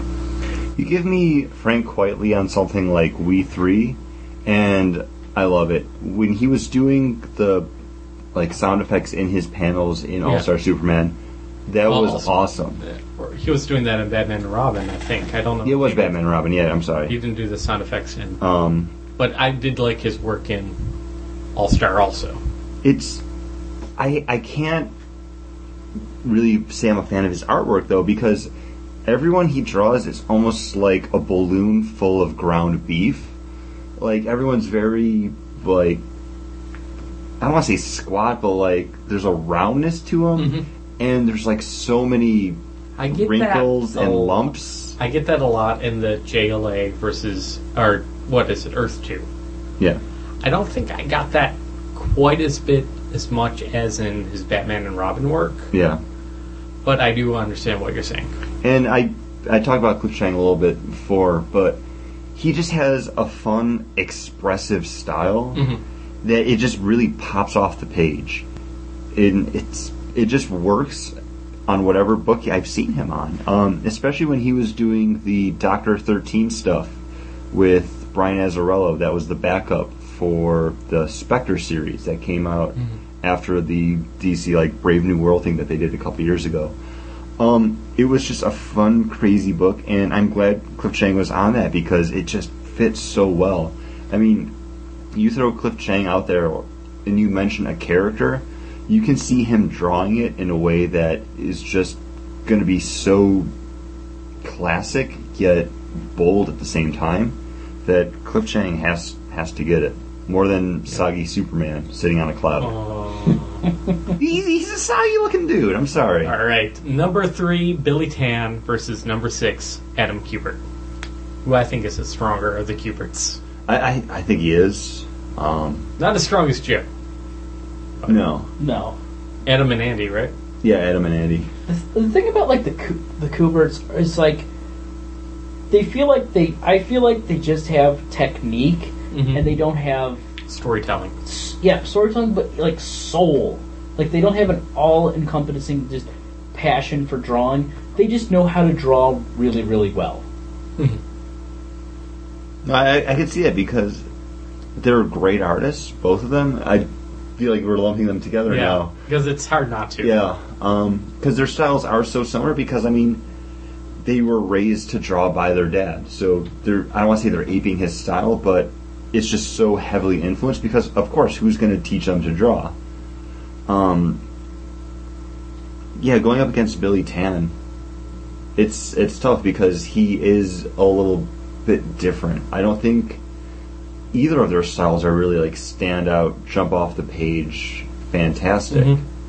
But I would have to go with Billy Tan just because I feel like his stuff isn't as flat as. I think they both have a very comic book style, and I'm just looking through some of the Billy Tan stuff now. But I'd rather pick up a book by Billy Tan right now than I do Adam Kubert.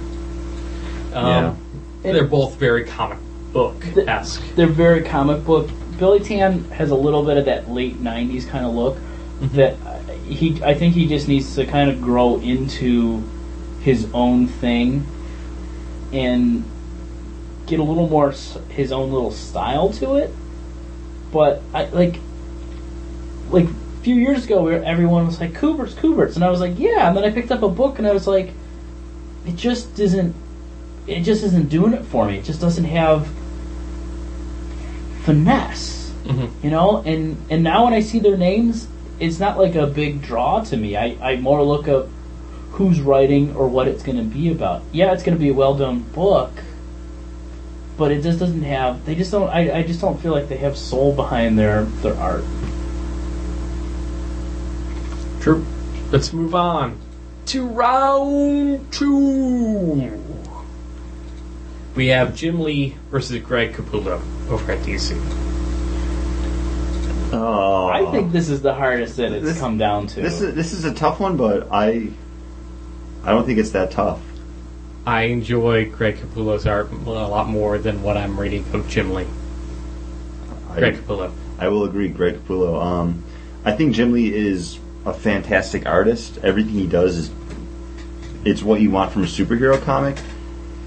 And yeah, he redefined comics in the 90s, and his artwork's progressed a little bit, but you can still see it's Jim Lee, while compared to what Greg Capullo's reinvented himself to be. For Batman. I would have to give it to Greg Capullo as well.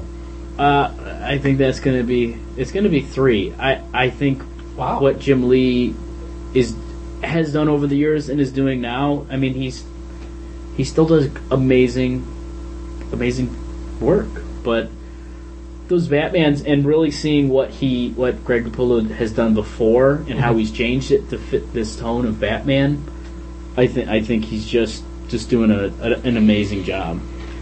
Alex Maleev versus, who was it? Steve Epting. See, this is a little bit tougher just because they can be pretty close. Yeah, art-wise. I think they have a very similar style, and you guys are now looking. I know. Well, here. you're pulling up the artwork Pull on the Google. artwork. This is Alex Maleev. He does a painterly style, especially on the Spider-Woman. He's done a lot of just kind of, we're just pulling up a lot of sketch work.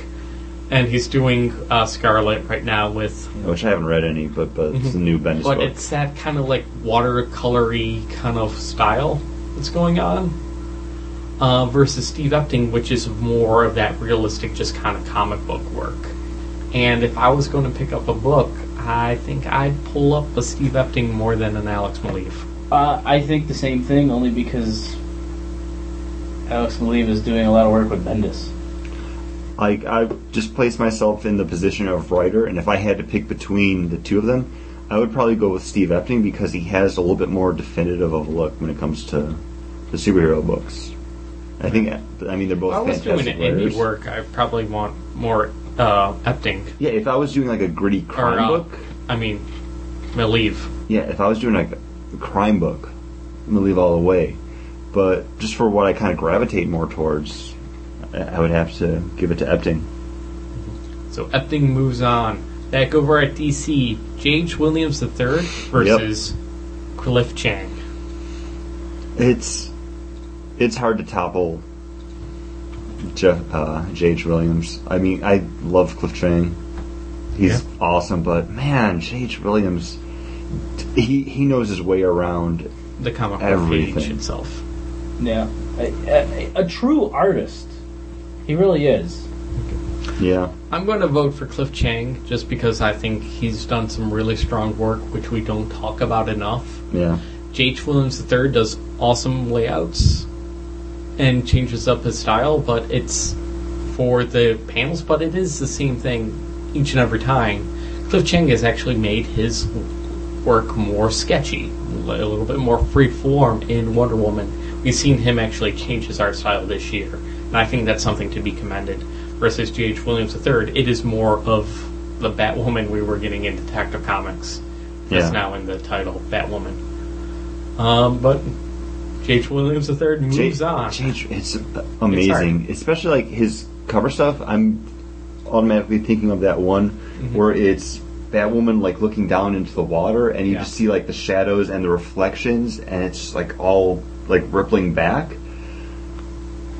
It's amazing. And he did that on top of doing interiors on the book too. Like that's the kind of cover artwork that you have a cover artist just to do that.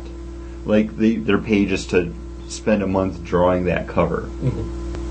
Not just the interiors too. Well, like he's had a lot of time with Batwoman. He's had some time. I'm sorry. I know. But he's had a lot of time to do this with Well, he's still writing on that too. Yeah.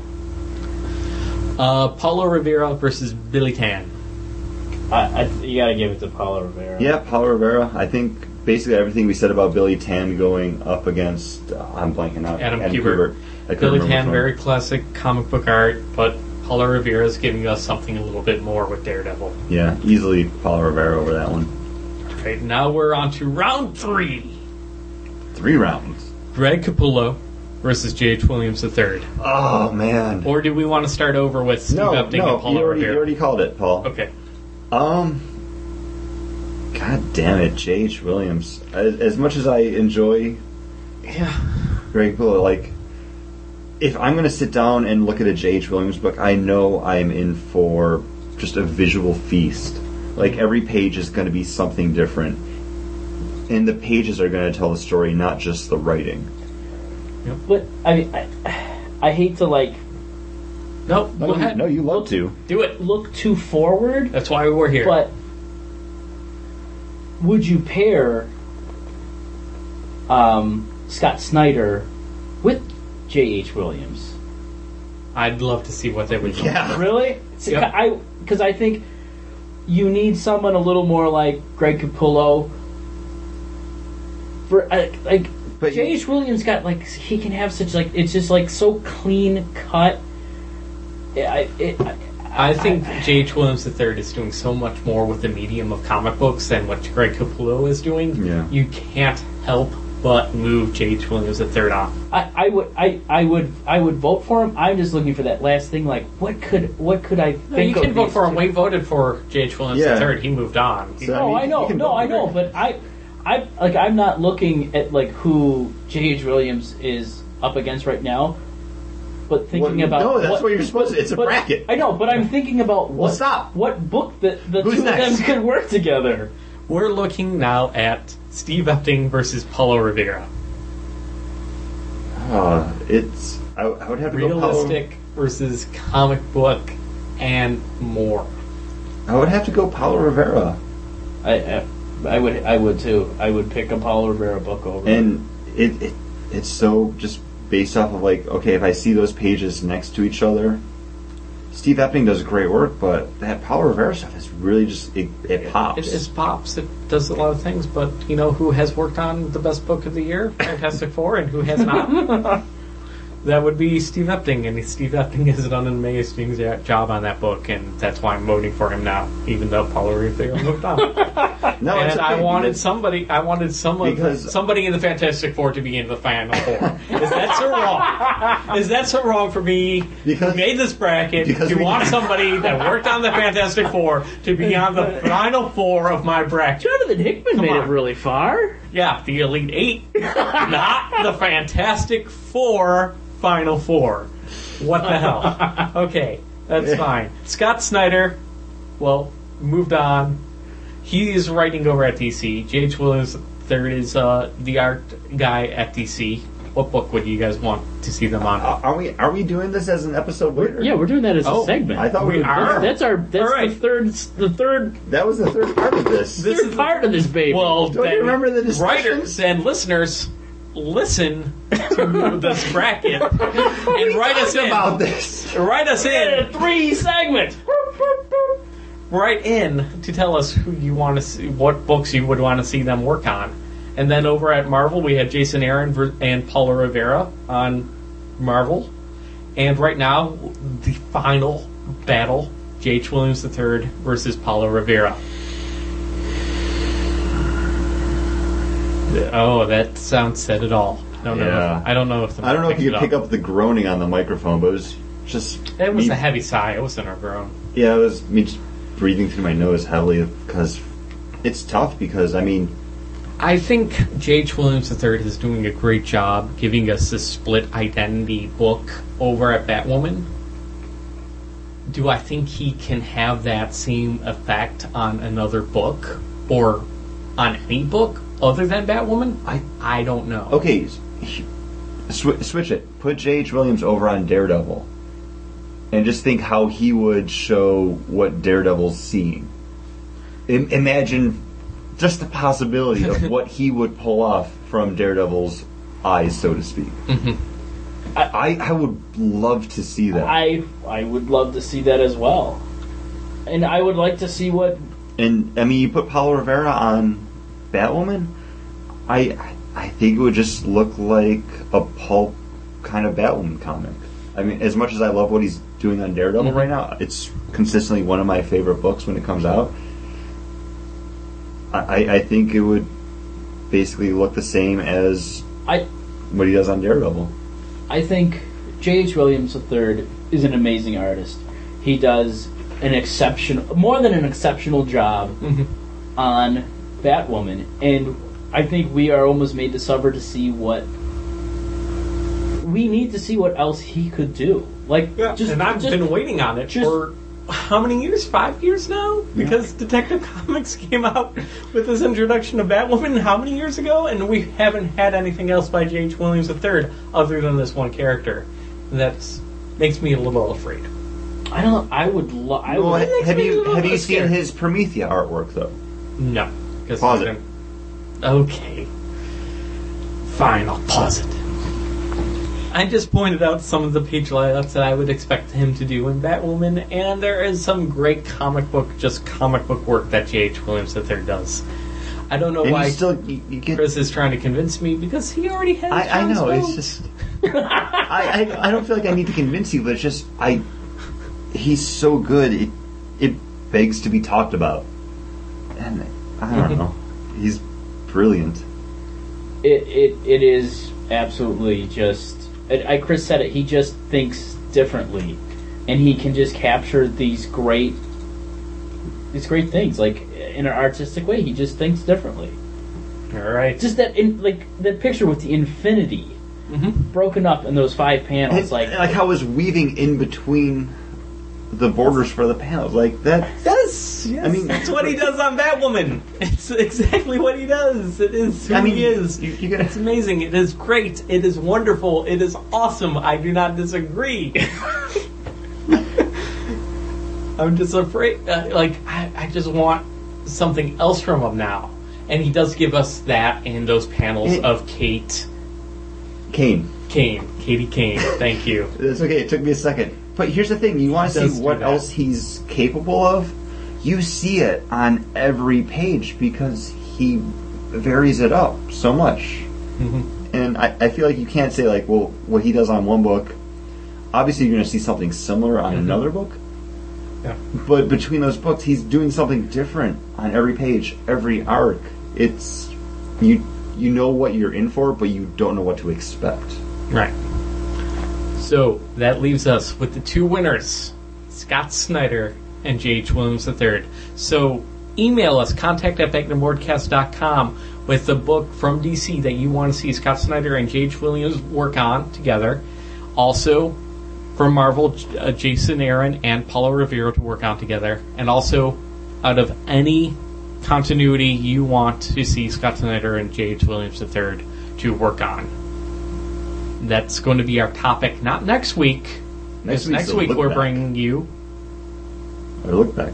For the month of March. There it is. Sorry, I forgot to say March in there before. It's not a big deal. It's just being picky for no reason. Fuck, can I say I want to see Scott Snyder and J.H. Williams do Daredevil? When you said that, I was like, that is such a great thing. You could. I'm not going to. 2 weeks from now, that's what we're doing. Now, are we going to do the book 2 we'd like to see from our second runner-up? Those 2 paired together, too? What's second runner-up? Well, it'd be Paulo Rivera and Aaron. Yeah, that's what I'm saying. You would pick just a strictly Marvel book for those 2. Because they're not second runners-up. They're both at the top of their... And then strictly DC from Scott Snyder and J.H. Williams. But there's 2 clear-cut. Our first places are Scott Snyder and J.H. Williams. The bracket would work out better if we picked one Marvel writer and a DC artist, or vice versa. But since, that... It was how the seeds were lined up. It was basically DC versus Marvel.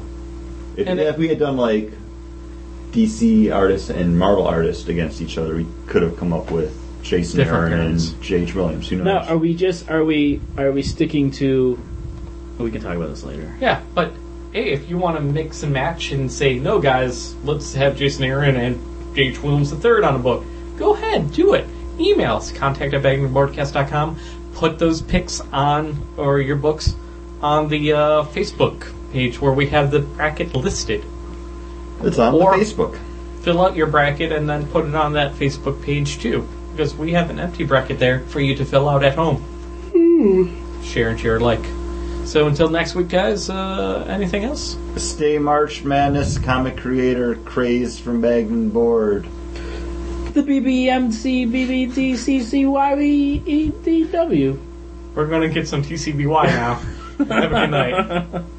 Bye.